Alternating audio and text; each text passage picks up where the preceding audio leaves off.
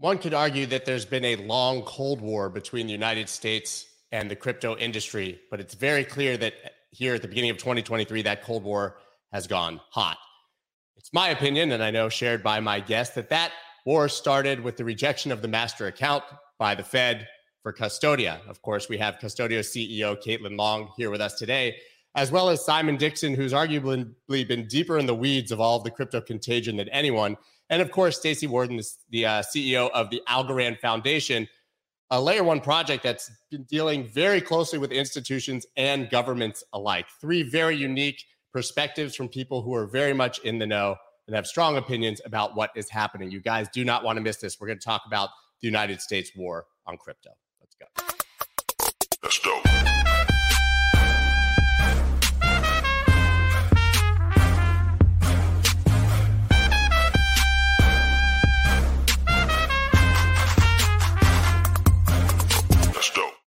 What is up, everybody? I'm Scott Melker, also known as the Wolf of Wall Streets. Before we get started, please subscribe to the channel and hit the like button. I'm not even going to waste time doing a long and extended intro. I'm just going to go ahead and bring our guests on right now. I've got Staci Warden, Caitlin Long, and Simon Dixon. Thank you all for being here. Best intro music in crypto, Scott. Thank you. I produced that song for a rapper like 10 years ago, and it never got used. And so I flipped it into my own podcast soundtrack. Thank you. A lot of people tell me that trumpets are very annoying and they're sick of it. So I'm glad that somebody likes it. So Caitlin, obviously, I want to dig right into what I was talking about. I believe that the opening salvo of this sort of hot war, as I described it, was the rejection of your master license from the Fed, which I think actually was a bit unexpected. Can you speak a bit about that? Well, it was. We've said publicly we were blindsided by it. It, in retrospect, started with the joint statement from the three banking agencies that came out January 3rd. And our announcement was interesting. There will be a lot that comes out about the process of that announcement soon. But what I can point to factually is that the White House released an anti-crypto statement on Friday morning, January 27th. And at the same time, the Fed released the decision to deny Custodia's membership application and a brand new policy at the same time. So those three things happened at the same time. They were coordinated. And then within a couple of hours, the Kansas City Fed notified us that it denied our master account application, and the two defendants moved to dismiss the pending lawsuit that we have against both the Federal Reserve Board of Governors and the Kansas City Fed. All happened within the same day. And then 2 days later, Senator Dick Durbin came over the top and attacked Custodia and Fidelity on the Senate floor, compared us to FTX. I have to wonder, since Custodia is not even an operating company, whether Senator Durbin understood that he was attacking two female-run CEOs and comparing us to a 29-year-old kid, as Arthur Hayes likes to call him, the right kind of white boy. But I'll set that aside. But nonetheless, it's pretty clear that it was all coordinated, and a lot of facts will come out soon about just how coordinated that it was. And we now know that the following week is when the SEC started. It was February 3rd when the Wells notices went out to the exchanges, and then a lot of the rest of it has obviously been made public in the ensuing couple of weeks.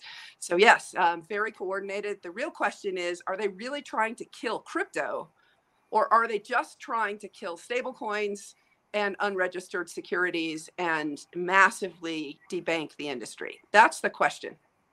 Well, you told me 8 months ago at Bitcoin Miami that the single choke point for the crypto industry, if they really want to attack us, would be the banking industry. And here we are now seeing, Nick Carter wrote his sort of great essay saying that we should be looking at the FDIC, the Fed, the OCC, exactly what you told me, because they're the ones who could cut these few banks off from the crypto industry. And effectively, then nobody would have access in and out, no off ramps and on ramps to the industry.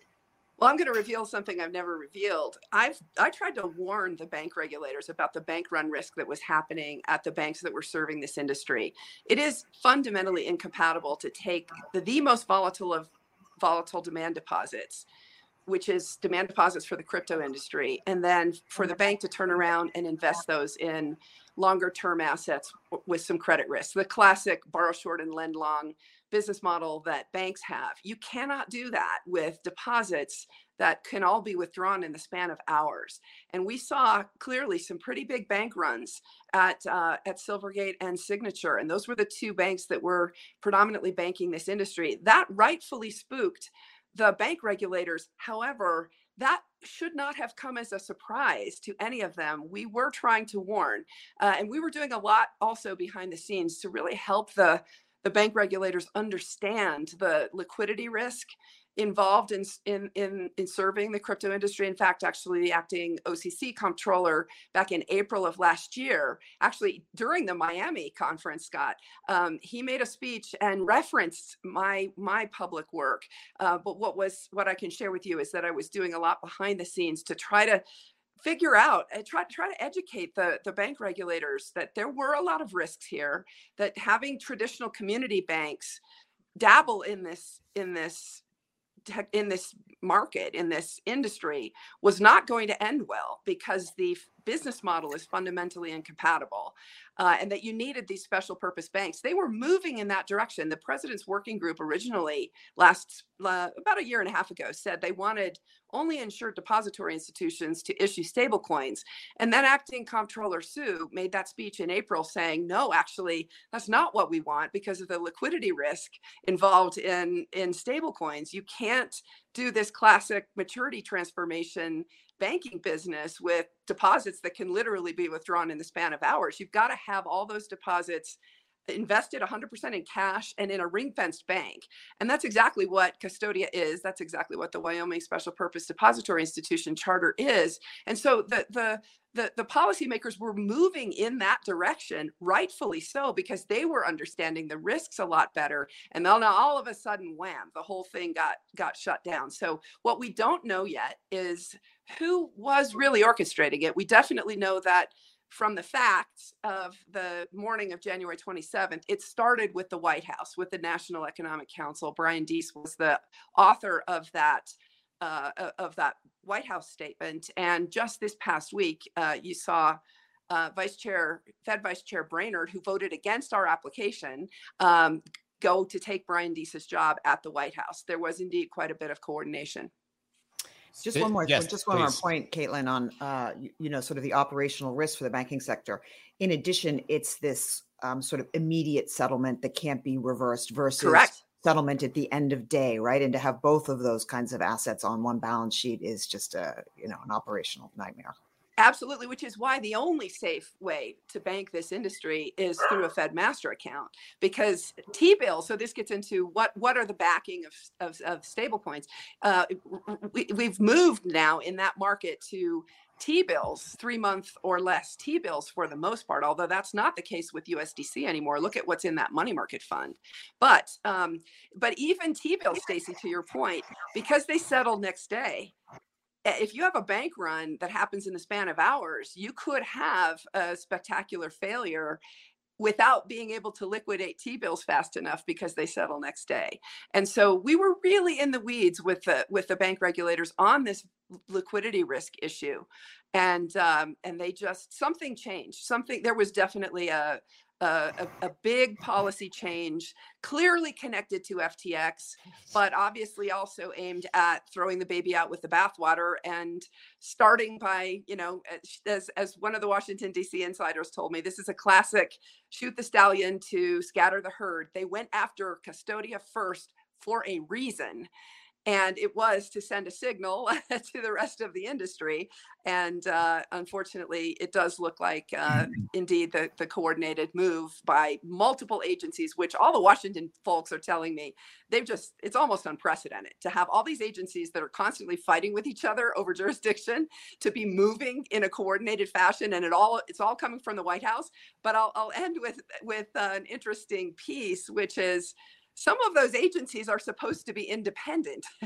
So it's going to be interesting to dig in and figure out just how independent they really are. Staci, what do you make of this uptick in activity. Uptick is an understatement. Obviously, from your perspective, you're operating here in the United States, a layer one protocol. You're working with governments. How much does this change your base case for being able to operate in the United States, or just in general, your thoughts on this massive sort of move against the industry? Yeah, I'll give you my thoughts in general, but we do not operate in the United States at all. We are a Singapore-based entity. We never issue algo in the United States. We are not at all touching the U.S. Regulatory perimeter.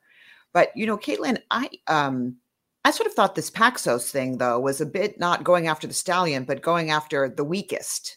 If they get rid of USDB or the Binance, USD. then then that's what 90% of their revenue.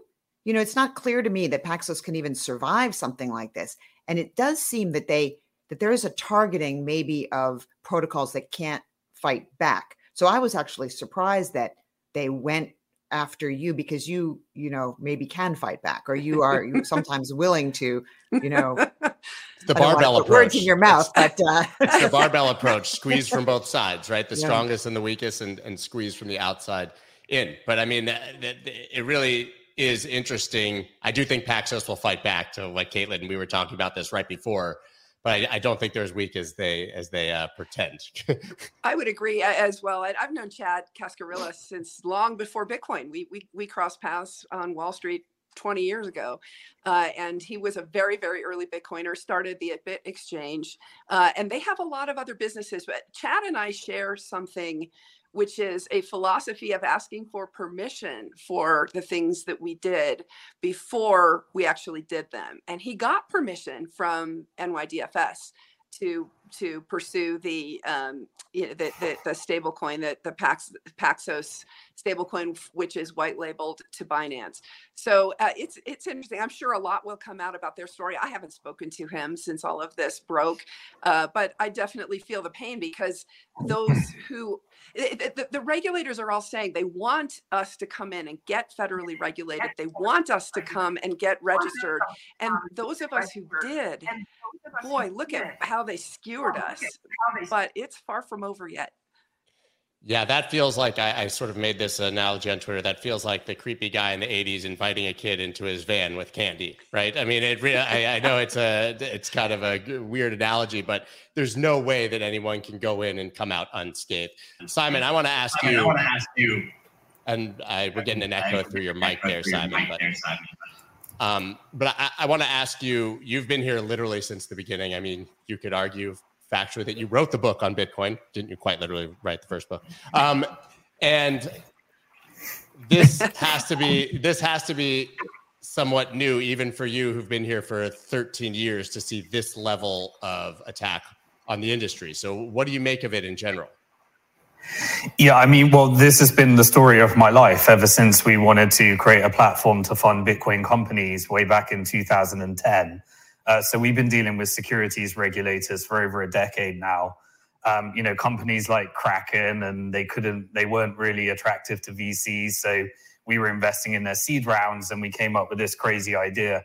We actually originally wanted to create something along the lines of what Caitlin's ended up creating, but we failed miserably in, we were told by the Bank of England that we needed $60 million to be held there. We wanted to create a non-fractional reserve bank, and they said we had to build it on top of Barclays. So we could be non-fractional reserve, but build it on top of them fractionally reserving. And so we just couldn't build the mission. So that actually drove me to speaking at the first Bitcoin conference, meeting some of the real activists at the time, and realized this technology was building what we, so we didn't create the bank in the end, and we pivoted to securities. Then we had to change securities laws. So we spent 3 years with UK regulators to allow people to invest in companies. And the only way to allow it was to just say, to structure it as a traditional security, but then they'd be investing in Bitcoin mining and various other things. So we created the first Bitcoin mining-backed security and various other things, and started investing in all those industries. Then we tried to do it in the US, and it took about 5 years to get Jobs Act through. And then even then, it still takes 9 months for companies like Exodus that wanted to launch a security token to get approved. So that I've been, we've been around this circle. But what we're seeing right now, I like to take a big macro step back. I think Caitlin did an amazing description of what's really happening behind the scenes. To me, this all started, so full disclosure, I'm a shareholder in Circle that created USDC and Bitfinex, which is connected to USDT. It took a long time for them to get the traction and try and create this interconnected exchange network. But once they got it, I think it hit the point where when Facebook said, we want to create R1, and so Libra came out and, initially they were going to compete with the IMF SDR and create a basket of currencies, but they strategically decided for political reasons to miss out the Chinese yuan. Ever since then, the Chinese government took their project that they started in 2014 and actually launched DCEP, their central bank digital currency. It's now got 220 million wallets downloaded. It's done about 15 billion in transactions. But as that started to get traction and they started to chat to WeChat Pay and Alipay that have got 1.7 million users, and they pushed out their Belt and Road initiative to compete with the IMF, you started to see the geopolitical tension here because they were giving loans to various different countries dependent upon them using their central bank digital currency. Now, obviously, then you had the Russia situation where the Russian central bank was sanctioned. And so if you take all these geopolitical things into fair, you get the US executive order. And the US executive order said, we need all of you three-letter agencies in the US to bang your heads together and figure out what we need to do in order to launch our own central bank digital currency. Because we believe that there's systemic risk in the banking system, and Caitlin's creating full reserve banking, but the easiest way to create full reserve banking is actually let the banks go bust and replace all deposits with wallets created directly by the central bank. So I believe that now we're in this geopolitical scenario where all of this is happening. China's trying to get their world reserve currency and central bank digital currency. The US defenses, the Fed says that they don't really care. We've got digital payments. They don't quite see the competitive tension and need. And so with the US executive order, I think they said, well, let's put all of those, we've got this tension between commodities, currencies, and securities. Let's take all the stable coins, make them securities. Let's take all the tokens, make them securities, shoehorn it within securities laws. Then we can launch our currency, the central bank digital currency, when we need to in systemic risk event. And I think that's the big geopolitical action that's happening right now. CBDCs are an attack on the banking system, not on Bitcoin. And they've said Bitcoin can be a commodity because we couldn't shut it down and it's too late now. Simon, I think you're absolutely right to point out that that is a possibility. We don't know, and I'm not willing to go there yet, whether the Fed has changed its mind as a result of FTX to want to pursue a CBDC. But a number of people raised connected events, some breadcrumbs. First of all, that's one of the reasons why maybe they went after Custodia first. Why? Because we were a bank proposing to issue a digital dollar token called AVIT. And I don't think this has been reported on. Custodia was granted the patent in July of last year for a bank to take in a US dollar deposit and tokenize it on a blockchain. So that was one potential breadcrumb. Another is go look at all the job descriptions that the Fed put out for hiring for CBDC, and they put those job descriptions out just after they released the January 3rd interagency statement from the three banking agencies that was very anti-crypto. And then the Wall Street Journal was correct in pointing out yesterday that Vice Chair Brainerd has been the biggest proponent of a CBDC within the Fed, and she's leaving now to go to the White House to take Brian Deese's job. And again, Brian Deese was the one who put out the anti-crypto statement on the morning that they proverbially shot Custodia. So there are breadcrumbs that suggest that that might be in the works. The Fed has historically said they think that Congress would have to approve that. But I see all kinds of agency action happening on lots of agencies right now that goes well beyond the statutory authority that they have. Now, the executive branch, of course, in a divided Congress like what we have, can basically test the edges of their jurisdiction. And that is exactly what we're seeing. And because the legislative branch is impotent, they're not going to be able to push back against the executive branch power grabs. But the judiciary branch still has the power to slap that down. And so I think you will see, I know you will see, because this is being talked about amongst a number of folks in this industry, a big pushback against this executive branch overreach through the judicial system. However, back to your question, is this all about a retail CBDC? There are some people who think it is. I'm not ready to go there yet, but there are certainly a number of breadcrumbs that suggest that the Fed and the White House have changed their mind on that. But if you... Yeah, I mean, clearly there's also interconnection between the contagion and basically us as an industry recreating Lehman Brothers and crypto. Sure. And clearly that was, a catalyst event for, okay, you've got all these fraudulent activities of people that were mixing client money with securities, and then they weren't registered as securities, and then all the misrepresentation and the token flywheel model where people were printing up a token, marking it to market on their balance sheet, hiding all their insolvency, misrepresenting, like Alex Majinsky, I think, was on this show at one point with Caitlin at one point saying that, this is, we've cracked the code. You can get 10% interest, put your lifetime savings, put your retirement plans. We figured out how to do it. We're better than a bank. And so all of that has come out. Yeah. We've got examination reports on all of that stuff and all those shady activities.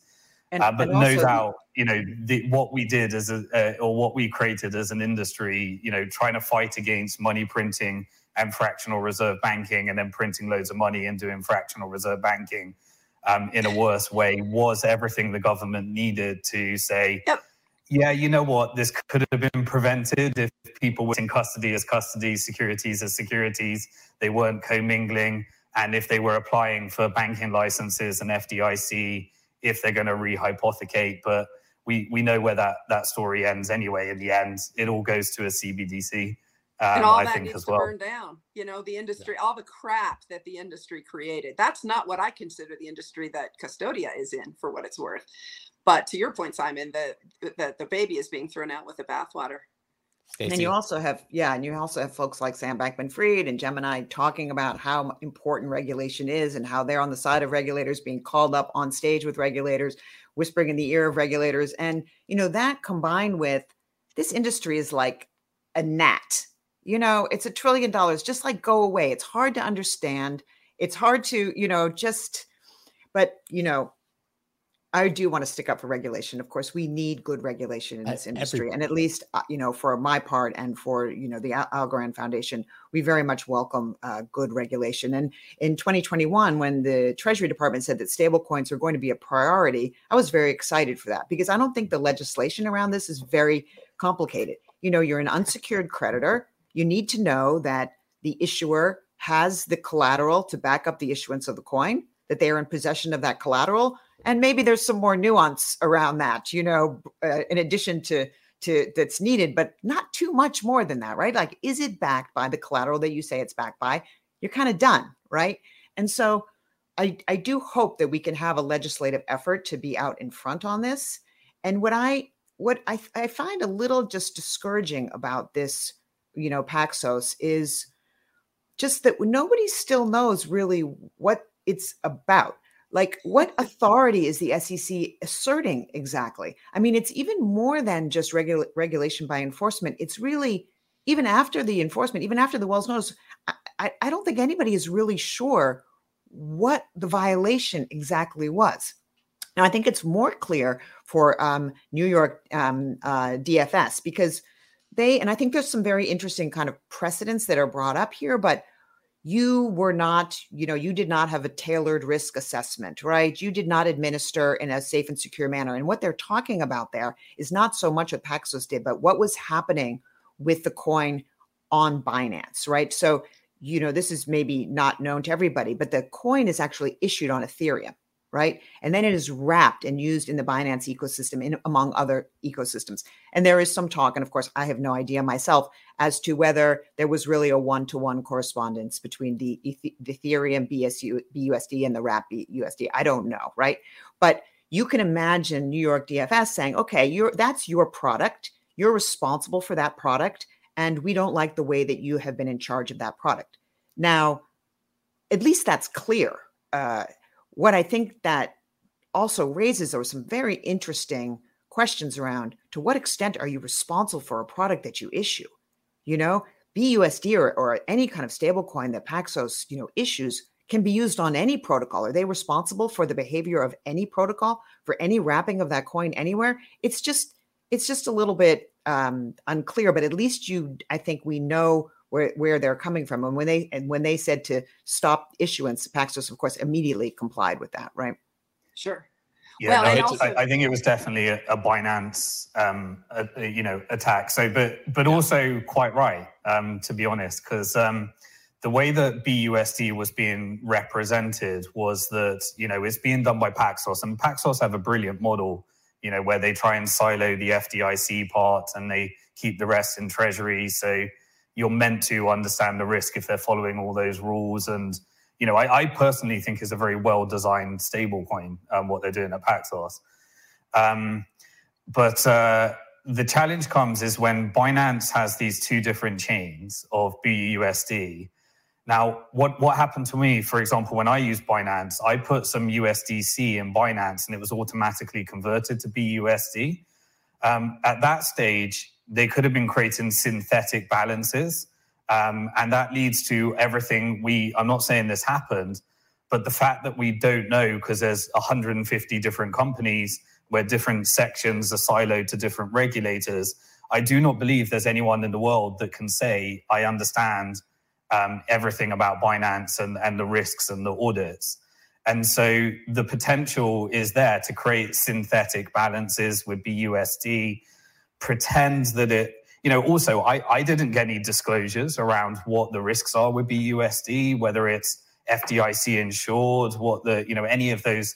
And so in their regulatory requirement, you're meant to do that. Now, if you're in the background just converting USDC to BUSD, there's no way you can meet those actual requirements. So I think what it is if you are issuing a token on a white label basis and they're making representations so that people can understand the risk of these things, how is that even possible in that type of user experience? And therefore you don't meet the requirements. And were you able to audit this? Were you able to meet the requirements of suitability in their AML policies and all that type of stuff? Right. I think that's what they're going for. And the reason is probably because, as we saw with FTX, even if that's just one siloed product, if they were doing any of the activities where there was systemic risk in the whole of Binance and the whole thing was a security and some of it's being lent for futures collateral and is some of that being segregated, in theory, they've got a token and the whole thing, could it sustain BNB being attacked down by 90%? Is that what's holding up the model? We don't know any of those things. And so you create systemic risk in the whole thing that we saw. And they do have a revenue sharing agreement between them, right? Paxos and Binance. So there is a closeness there. And I thought it was interesting that they did not go after USDP at all. So, it does make you think that there's something going on with Binance that they're interested in, for sure. And this, Caitlin, can't this be like the stallion in the herd again, right? The easiest way to attack Binance is to kneecap them with BUSD. Staci, I was going to make the exact same point that other Paxos stablecoins are not being targeted here. So it's clearly about Binance. It could be, but go back to that January 3rd interagency statement between the three federal banking agencies in the U.S., the FDIC, the Fed, and the OCC. And they said that for the first time, and by the way, this is something we had been asking them for permission for months and months, because again, Custodia only asked for permission. We weren't going to do anything for which we didn't get advance permission, even though it wasn't necessarily required.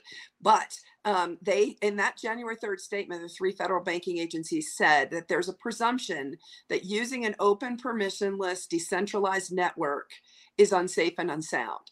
Now, what they were really getting at is Simon, you mentioned it. It's the Bank Secrecy Act, AML, OFAC, anti-terrorism compliance.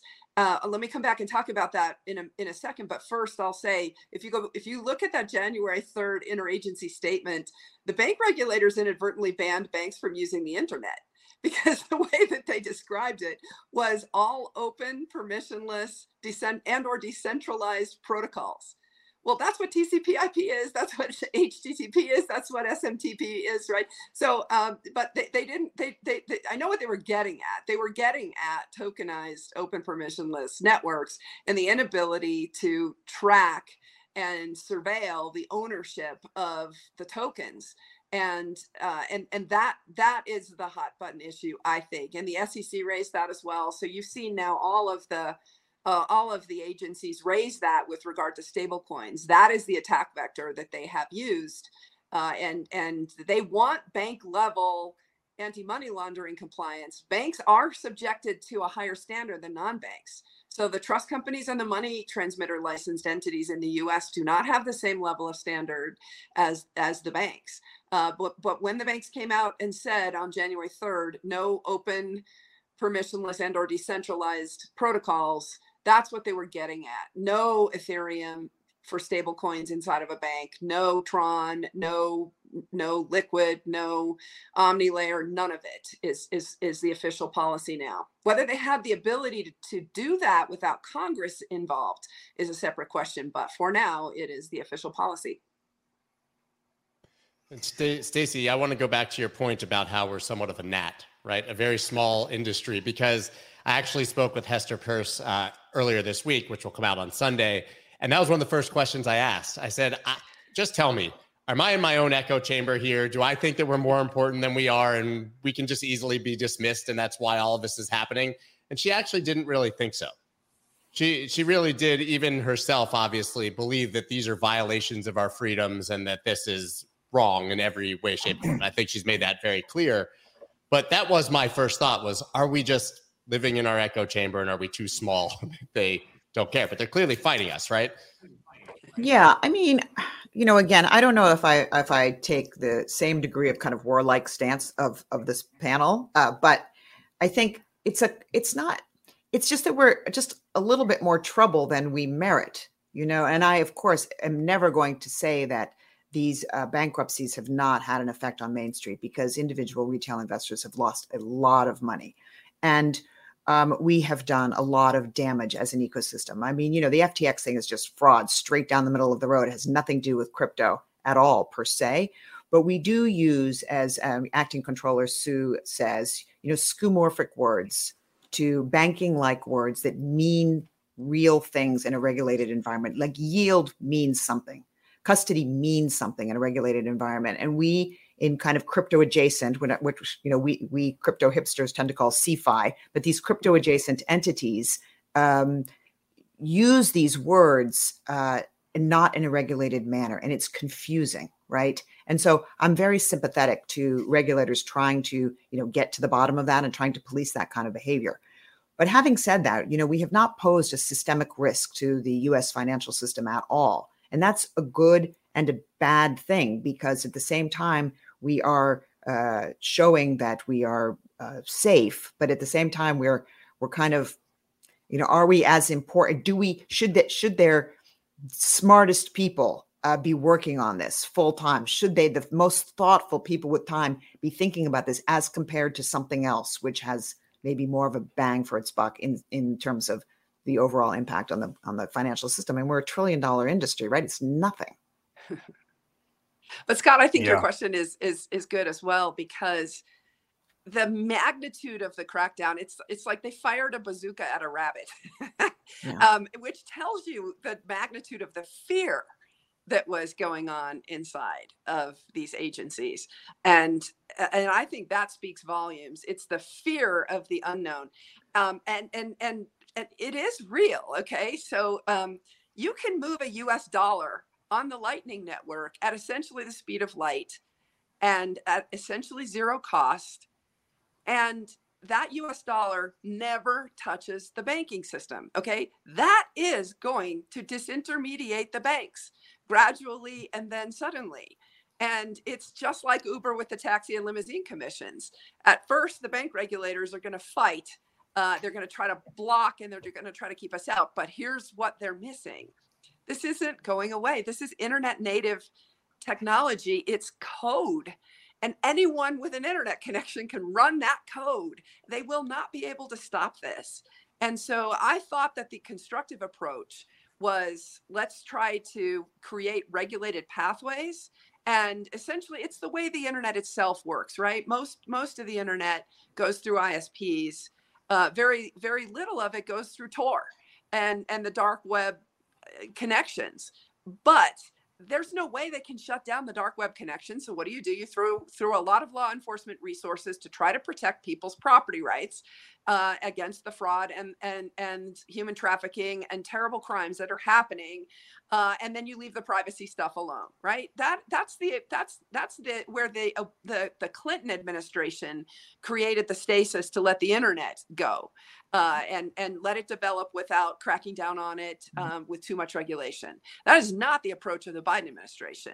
What they're doing is trying to fight a battle they cannot win, because this code is out there for anyone in the world with an internet connection to run. And that means anyone in the world with an internet connection can create and transact in US dollars without their permission, period.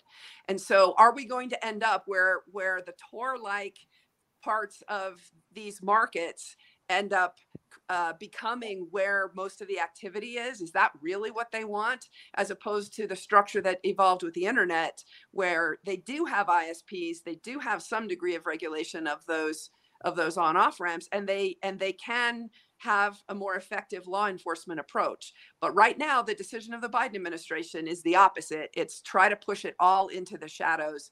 And I think, unfortunately, the bank regulators are going to learn a hard lesson that where we saw there was a lot deeper penetration of these scammers and criminals into the banking system than they anticipated. It got into the federal home loan banks. It got into the broker deposit markets. Right. This was a lot bigger than they thought at first, and they're going to keep playing whack-a-mole. Well, Scott, don't think for a second that I'm not going to take the opportunity, given Caitlin's layup, to say that on Algorand, you can do 6,000 transactions per second at a sub-penny fee, final settlement in 3.7 seconds, and the carbon footprint of like 7 houses, right? And so when we think about payments, we think about scale. And when we think about scale, we think about financial inclusion. And what really worries me about the attack on stablecoins, it's not, Binance so much, and it's not Paxos so much, although I do feel for them, of course, some sympathy for them. But what happens here? Does it set a precedent? And is it a precedent that the regulators are actually going to like? Like, is it going to drive more activity to Tether? Is that really the outcome that they actually want, right? And Tether is scrupulous about not operating in the United States, right? Do they want to drive business away from USDC? And, when we do, we have in this country dollar privilege, right? Like, we don't actually need stable coins as much as other countries do. But the stablecoin is a very important on and off ramp into fast payments and good payments globally, right? And so without stablecoins, you think about developing countries and emerging markets and their access to the global financial system, which now, if you want to send a remittance, it can take 4 days and somebody takes 6 to 8% off the top, right? And these are these are countries where that is actually a meaningful amount of money. So I just hope that we can not throw the baby out with the bathwater and keep our eye on the prize about what we really want to get done to make this industry as healthy as possible, which I do think the regulators want to do. They just have to, we just need to just think carefully about it and not in a knee-jerk way. That ship left the station already, though, Staci. They already did it. It's done. Yeah. What I think the US is missing is what was actually recommended to the rest of the world by the Financial Action Task Force. So the FATF put out a paper saying that all countries need to launch a virtual asset service provider regime, a VASP. And so we're registered as a VASP for our virtual asset service and a securities business for our securities service. So what the virtual asset service provider regime is kind of gets this in between. So if you think about the US regime at the moment, they've said, well, Bitcoin's this anomaly as a commodity. And then stable coins were being treated like currencies, but we may want to shift those into the securities bucket. And then you've got things like Celsius and Voyager and all those services clearly should have been securities. You needed disclosure, suitability, all of the different things that the US has learned since the 29 pump and dumps and shit that's happened since then. But the virtual asset service provider regime kind of sits in the middle. At the moment, it's focused on money laundering, but it recognizes that you could issue something that looks like a currency, but it could be by some kind of company, and therefore you might need additional disclosures like securities, but you can't put it in the middle of securities laws because it doesn't quite fit into that. And so what the US, I think, needs is a VASP, which is the recommendation by FATF, and that's what all of the other jurisdictions are actually doing. Now, that really works for a stablecoin model where you do need disclosures. You need to understand the risks of these things, but people aren't investing in them as investment contracts, putting it in the Howey test, and you've got these issuers that, you need to, there's a lot to learn from both the currency and commodity regimes and securities, but you've got to create that one in the middle. And if they don't, look at the different models. You've got El Salvador that says, right, Bitcoin's legal tender, everything else is a virtual asset that borrows some of our securities law stuff. You've got China that says, let's just make Bitcoin trading and mining illegal and centralize everything as a central bank digital currency. But the US side, saying that stable coins are securities doesn't quite work. Right. And I don't think, and the risk here, the big problem is, for example, if you mentioned that Tether doesn't touch the US, but they are actually a registered money service business in the US. And if you are a stable coin, you can't prevent US people using your stable coin. And so if the end result is we all need to sanction the US from using all these different DeFi protocols, which is where it's headed, then you've got the whole on-chain KYC, which kind of screws up the whole thing. So unfortunately, the US does know that if you really want to enforce this stuff and you want to put travel rules into protocols, then, sanctioning, just getting people to sanction the US at the protocol level kind of breaks the whole thing. And I think that's where they're trying to make it go. Yeah, I mean, go ahead, please. No, just a two-hander on this. To your point, and to my, I guess, earlier point, trying now to figure out exactly what authority the SEC is marshaling, because now, and the talking heads in crypto are kind of trying to figure out, well, maybe it's not the Howey test, maybe it's the Reeves test, right, for promissory notes, or maybe they're treating it as a money market fund, which needs to be. But of course, you don't really make money on a stable coin, so maybe it's a particularly bad kind of money market fund, or like just trying to figure out, where their heads are at, right? Which is, this seems to me, I mean, look, I think the regulation of crypto is really a head scratcher, and it has been for 10 years. And I am deeply sympathetic to how disruptive this has been in terms of, the regulatory categories. But this, it seems to me, is not so complicated. Regulatory guidance could have been given. And I think, Caitlin, you mentioned right before we were talking, there were certain aspects of your rejection where regulatory guidance could have been given to you 3 years ago. There's stuff that's not complicated. And it is their duty, I think, to peel off the guidance where they can and acknowledge that some of this stuff is more complicated. And maybe there does need to be a kind of try and, okay, slap a hand if it doesn't work kind of regulatory approach, which, I'm not in favor of, but I do see how that might be necessary in some instances, but not in so many instances as we have now. Yeah, I think one of the major concerns here that you've all touched on now is that this is a very slippery slope to DeFi. right? And to Absolutely. decentralization. And so I've heard a lot of sort of bad takes of people saying, well, they're going after centralized, their DeFi is the big winner here. I don't believe that for 1 second, personally. I think that this trickles all the way down. I don't know about that. I joined Nostr yesterday, and Nostr is, I am stunned at what is happening. Nostr is basically Bitcoin for messages. Okay. It's a decentralized network, mesh network that uses relays. There is no central authority to attack. And what is happening? I haven't even been on it for 24 hours. I'm stunned at not just the technology that makes it work, but the level of engagement. I just tweeted out before joining this show.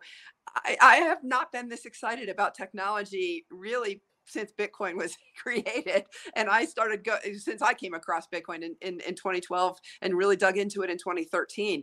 I was so excited about it because it was so different.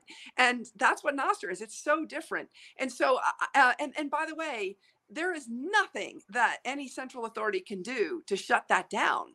Again, it's the internet itself. It's just code. People are just running code, and they're doing things with the code that they've never been able to do before. And so because there's no central point of attack, there is no way to shut it down. And this gets back to what I was talking about earlier with the stark contrast between the Clinton administration's approach to the creation of the internet and the sort of do no harm, the Berman Amendment, which says information, if the way the internet packets are relayed across the network, if it ends up touching someone in a sanctioned country, that's not a crime. But now all of a sudden we're trying to make that a crime with respect to the fact that the information packets are scarce, and therefore they have value. So they can't, it is a 180-degree polar opposite approach to what the Clinton administration took. And what it's going to end up doing, unfortunately, is not creating the internet structure like we have today, where the vast majority of those packets go through lit markets and not much goes through Tor. It's going to end up being the opposite. The vast majority is going to go through the dark markets, and virtually nothing will end up, at least with respect to the US, going through the lit markets. It's really a shame. And history will not be kind to the decision makers here. What's also funny is if you look at who the decision makers are, how many of them actually have ever gotten their hands dirty in this technology? It's an interesting question. You know, your comments about the Clinton administration. Do you know that one of the big issues back then was, it seems so quaint now, but eBay, right? Yeah. This was going to be commerce online. What was that going to look like? How is this going to be regulated? And as you said, they just took the decision to just let it develop and see what. And you know, and even if you look at M-Pesa in Kenya, the reason that M-Pesa got off the ground in Kenya is because it was regulated by the telco, not by the central bank. And so it gave the industry, it gave it a chance to kind of get going before the central bank even noticed what was going on, actually. That's a great point. Yeah, one trend I have noticed is, no, please. Go ahead, Simon. Okay, a movement towards, and sorry to say this to other projects to Bitcoin, but I've seen a massive shift to real decentralization and appreciation for what Bitcoin offers. And so I've started to, I've been hanging around on various different Twitter spaces. And for the first time, I was on an NFT Twitter space. And I saw a bunch of people that would normally be talking about the Solanas and the Ethereums, all talking about, there's this new ordinals thing where you can build NFTs on Bitcoin. Imagine if we could put messages that are completely uncensorable, and there's no centralized attacks at all. Maybe we could prevent a nuclear war by sending a message, or the next censorship event in China or something. And they were really excited. And it really reminded me of like when we were very excited in the Bitcoin community around colored coins in 2012 and putting all the stock markets on Bitcoin. And I really remember those days when we were very excited about these different things. Now, obviously, we learned that you can't compromise decentralization and clogging up the blockchain. And that obviously led to the block size debate. But it's interesting that we're now really pushing the waves of these Lightning Network, Taproot, SegWit, and all of this stuff that now people are, I think the next decade is about really appreciating true decentralization and the slow approach that we took in the Bitcoin maxis to ensure that we got it right. The Bitcoin maxis don't seem to be too happy about people shoving a bunch of data in the signature field on the chain, though. So we'll see where that ends up. But Staci, that was exactly the same debate that Simon just referred to. Counterparty was the first altcoin. And in fact, if you go to the CoinDesk list of altcoins, Counterparty is number one, and it was a colored coin. And that same technology led to ultimately the Omni layer where Tether was initially issued. So you can kind of see the development of all of those things. But there was a big fight back then over it's already taking a day to sync the Bitcoin blockchain. And so you're starting to get to the point where it's not easy for the proverbial individual running a node in their garage to sync that. But ultimately markets are going to work on this. And my attitude is we're going to figure this out. This is just another in the wave of challenges that Bitcoin has had. We have always had the North Star of decentralization in Bitcoin. The UASF. Scott, they're ganging up on me with this Bitcoin stuff. Now, do you see how this is happening? I do. You could have, I'm talking about 3.7 seconds final settlement over here at Algorand. You should give it a try. Decentralized. But the good news is everybody agrees. They're disagreeing on the method or the platform. So I think that it is good that everybody at least fundamentally agrees on what's important. And I do want to qualify my statements about decentralization. I do think decentralization wins. I was just making the point that I don't think that the regulators stop at centralized. I think they will go after DeFi when finance is involved and yields and people's money. But Caitlin, I want to ask you before we go, do you think that this could get so bad that your average American investor literally cannot get fiat in and out of the crypto market? Like, could they cut off the exchanges to the point where, yes, I can do whatever I want with my Bitcoin, but I can never get it back out to dollars? That is the question, Scott. That is absolutely the question. And I don't know the answer to that. And when I saw the SEC custody rule, I put out a tweet thread last night. This was not aimed at completely shutting off all custody. There are a lot of people who are looking at it that way, but I don't think that's the case at all. What it was aimed at was something, frankly, that wasn't really related to crypto. There was a comment praising the person who worked on the proposal, who'd been working on it for more than a decade. Okay, well, that tells you that crypto was just the trigger to bring a proposal that they'd had in mind for a decade forward. And the proposal had nothing to do with crypto. It has mostly to do with the fact that state chartered trust companies cannot guarantee segregation of assets in bankruptcy.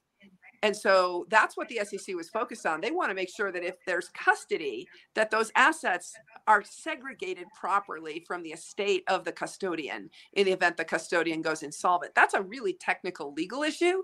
It's not anything to do with crypto. Crypto just became the trigger, the proverbial good crisis that couldn't go to waste, so that the SEC could attack state chartered trust companies for this particular bankruptcy reason, which they've been working on for a decade. And it's no surprise to anyone that happened. Okay, so, but that doesn't cut out all crypto custody. They left, for example, the Wyoming Special Purpose Depository institutions alone.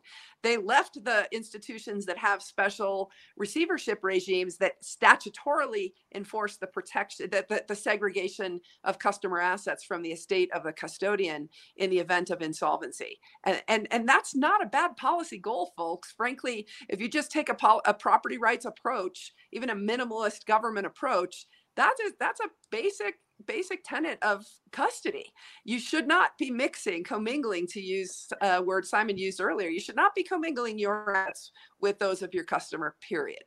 Right.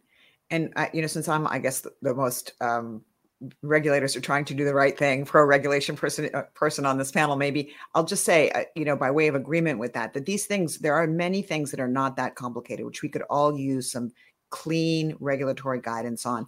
And one of them is what you said, let's not mingle customer, accounts with our trading or with our hedge fund. This is nothing to do with crypto at all. Correct. And I think, where I guess, Scott, I disagree with you a little bit, because I think where regulators will have the most authority and is where the U.S. touches where crypto touches the fiat, right? So maybe DeFi, I think, will be in better shape, or I think we both hope that I'm right. But Absolutely. At the very minimum, if you're going to call something, it has to be that thing. And so, Bitcoin is not calling itself anything. Stable coins are calling themselves stable. And so if they're going to call themselves stable, they need to be stable, and they need to be pegged the way that they declare. And again, to me, I'm not a lawyer, but it doesn't seem that complicated to write legislation and regulation around disclosure that will give unsecured creditors comfort that the peg is really backed up by collateral. And so why not take that approach, I guess, is my final comment. On that one, I think it's important to cover. I want to agree and disagree with Gary Gensler. I do agree with what Gary Gensler said, that there is regulations that apply. So if you were offering an earn program and offering yield, there are securities laws. If you're rehypothecating, there is banking laws and safeguards around that. If you're doing trading, then there's money transmitter registrations.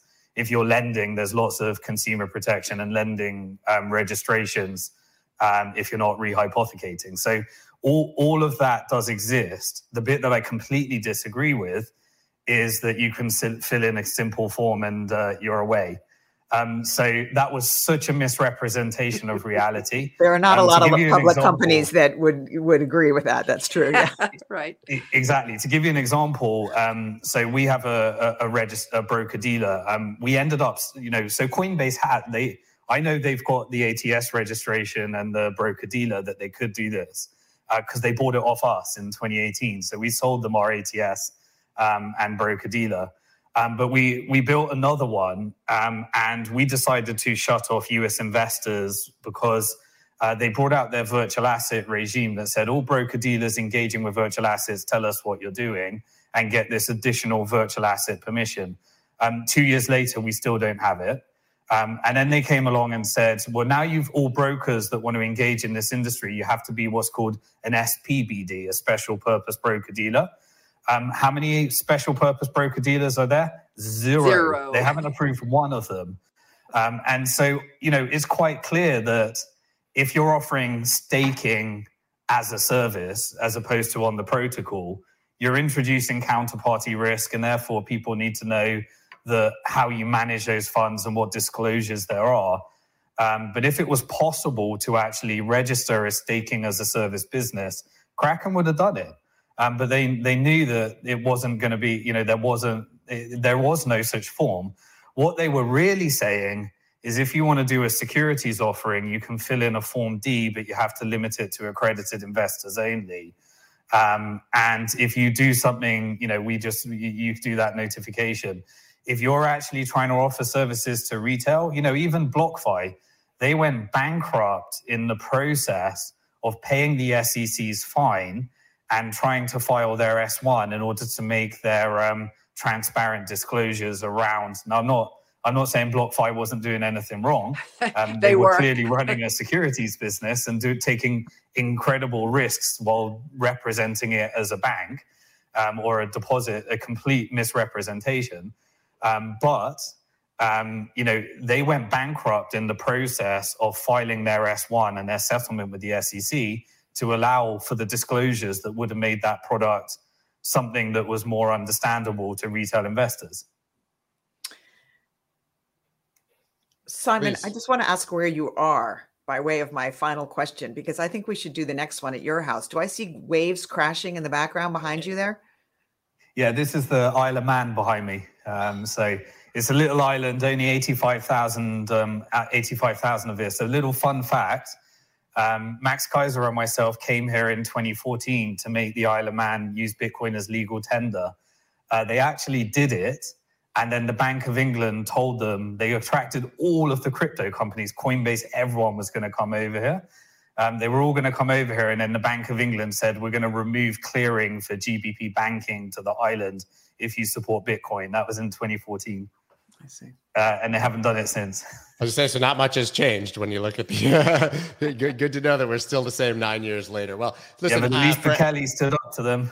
That's true. And so now, guys, I want to tell you, I asked Simon to stay a bit longer to talk about Celsius that's happening. Staci and Caitlin, you are welcome, but I'm giving you your off-ramp right now because I know we're past your schedule. But Simon and I are going to continue on, and you're also welcome to stay if you want to discuss specifically Celsius and the contagion. But there was some big news, obviously, about what that bankruptcy is shaping up to look like. So thank you so much, Caitlin. Always a pleasure. Thanks, everyone. Real pleasure. Bye-bye. Take care. All right. I'm going to hang out to hear this if I can. Awesome. Yes, please. So, Simon, let's talk about what just happened. Obviously, one of the main proposals was from your platform on Right Bank to the Future, which was not ended up being the winning proposal, probably because you're offshore, I would imagine. But what does this look like, I guess, for people on the ground, for Celsius creditors? And can you just, in layman's term, explain some of what happened? Yeah, I mean, what a journey. To give the background, I think it was 8 months ago, I was probably on your channel when this first came out and trying to warn some of the things that I discovered about Celsius. So by background, I'm the 21st largest creditor with my personal funds. I thought it was a good idea to put some Bitcoin in, try and get a loan, and then the yield that was generated pay for the loan. It was my worst investment in history. So I'm one of the larger creditors at Celsius. And we did the funding round at Bank to the Future for their equity raise. Way back then, I was saying there's massive misrepresentations. They haven't got the licenses, and they were using Cell Token in order to completely manipulate. That just came out as an examiner report. And the plan that I originally gave them, I think 8 months later, we put a lot of pressure on Celsius. They wouldn't release the plan, and they were just rinsing the Chapter 11. Chapter 11 for these companies has just been the scammiest process I've ever been engaged in. They made it legal. Essentially, the US bankruptcy code makes it legal for lawyers and professionals to do what SBF did, which is spend client money. So they've spent through 100 million of our money, client money, creditors' money, and in the Voyager case, just to get it to the place where Binance can distribute their funds in the case of Voyager. And now they took the plan that I wrote 8 months ago. We applied massive pressure where they were applying for an extension to their exclusivity to submit a plan. And we managed to use the examination report that we had to pay $20 million for in order to prove all the shit that Mashinsky and the fraudsters were up to. And once that was proven, that applied enough pressure when the New York Attorney General said they're suing Mashinsky and other insiders, that now they had to overnight release a plan which pretty much copy and pasted everything that we presented to them originally. And took out, that's where we are right now. So there is a plan. It's going to be new management, new licenses, new risk model. It's nothing to do with Celsius. It's an SEC registered company called Nova Wolf. I haven't heard of them before. They're trying to take all the assets and give them to creditors at the moment. And so we're really pushing on that plan. As you said, Bank to the Future, we ended up, because we couldn't get our plan through, we ended up just bidding to give everyone their assets. But Uncle Sugar in the US always wants their tax, so they wanted to keep it onshore with a US company. So they selected a US first company in the end, which I'm okay with. We never really wanted to do it in the first place. We just wanted a way to get creditors what we knew the result we could get them. Yeah, I mean, in the case of Voyager, certainly, I'm roughly on the same level of the creditor list for Voyager as you are for Celsius, and it's somewhere in the 20s or 30s. And the fact, listen, it's a silver lining that FTX went under when it did before Voyager transferred any assets there. So at first it seemed like horrible news, but that was great news that Voyager creditors didn't have to go into a second round of arguably worse bankruptcy. But going back into the auction process reduced the level of expected return from like 70 cents on the dollar to 50 cents on the dollar, which may have now changed with the market going up. So to your point, I mean, it's advisors and lawyers that have gotten paid, right, at the expense. But now I'm seeing, at least for people who have 5,000, I believe, and lower, you can be more specific on this, that people are going to get back 70 cents on the dollar on Celsius. That seemed that doesn't help you, but that seemed unheard of levels. I mean, this was trading in the on secondary markets like Xclaim for 9 to 13 cents on the dollar. Yeah, so let me unravel that behind the headline. So 85% of all the creditors in Celsius have accounts less than $5,000. And there's a rule in the bankruptcy code that states if you want to release a plan, then you can put people into different classes. So they're creating this thing called a convenience class. And what the convenience class is it says if you can give one class a really good deal, you can cram down the plan on the other class.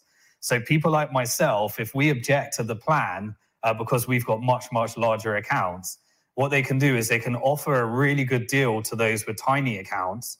And if they vote yes, then they can force the plan upon everybody else. So it's a strategic move. And what they also said is if you vote for the plan, anyone that withdrew money over the last 90 days, they could be subject to clawbacks where you have to bring your money back in. And they said, if you agree to the plan, then you won't be subject to clawback. So if you think about it, those that had accounts very small is probably because there's some people that took like millions, the insiders like Alex Majinski took out millions and millions and left a bit of dust. And then they get to vote because of the dust they've got left. And then based upon that, why would they vote? Because they're getting a better deal and they don't get clawbacked from those funds. So I'm not talking about the insiders. They're going to be definitely taken care of. But it's really a convenience class is a mechanism for the Kirkland and Ellis lawyers to shove down the plan. And there's all sorts of dirty tricks. So my experience of Chapter 11, I actually thought it was a process for, calling down, being really innovative and doing what we did with the Bitfinex hack recovery. So that's what I thought it was. But no, it's just a game for legalizing with lawyers what SBF did, spending client money and playing all sorts of tricks to get there. So, but anyway, there is going to be a convenience class. Now, that 70% number is also a bit misleading, a bit like it was with the Voyager deal, right? So let's say the amount is locked in at the point of the bankruptcy. So what they're talking about is 70% of the dollar value. So some people, for example, they invested in Matic, which has gone up like 3x since then. And so what you would end up doing is essentially taking the dollar value and then distributing a currency. And you'll get 70% of that dollar value, but then they repurchase back the currency. A third of the coin, which will be like a third or a fifth of the coins. Significantly less in crypto terms. When I finally did that math on the Voyager claims, when they were saying you'll get paid back in coins, and I didn't believe it, so I obviously dug in. Yes, if you had Ethereum and it went up massively, you could get paid back in coins, but it would be a third of the coins that you originally had because of the increase in value. So everybody's going to look to their dollar value for the recoupment. I think it actually is. Yeah. So these firms because then you can buy back anyways. Yeah.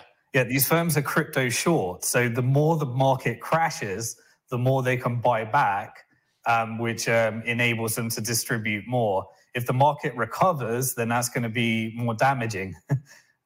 So yeah. Isn't Chapter 11 supposed to be a restructuring process for companies that believe they're going to actually survive rather than a liquidation, which is effectively what all of these end up being? Now, Celsius is not. They're starting a new company, but the new Celsius deal actually reflects the stalking horse that Voyager originally proposed, which was that you would get shares in the company and they would do something with the VGX token.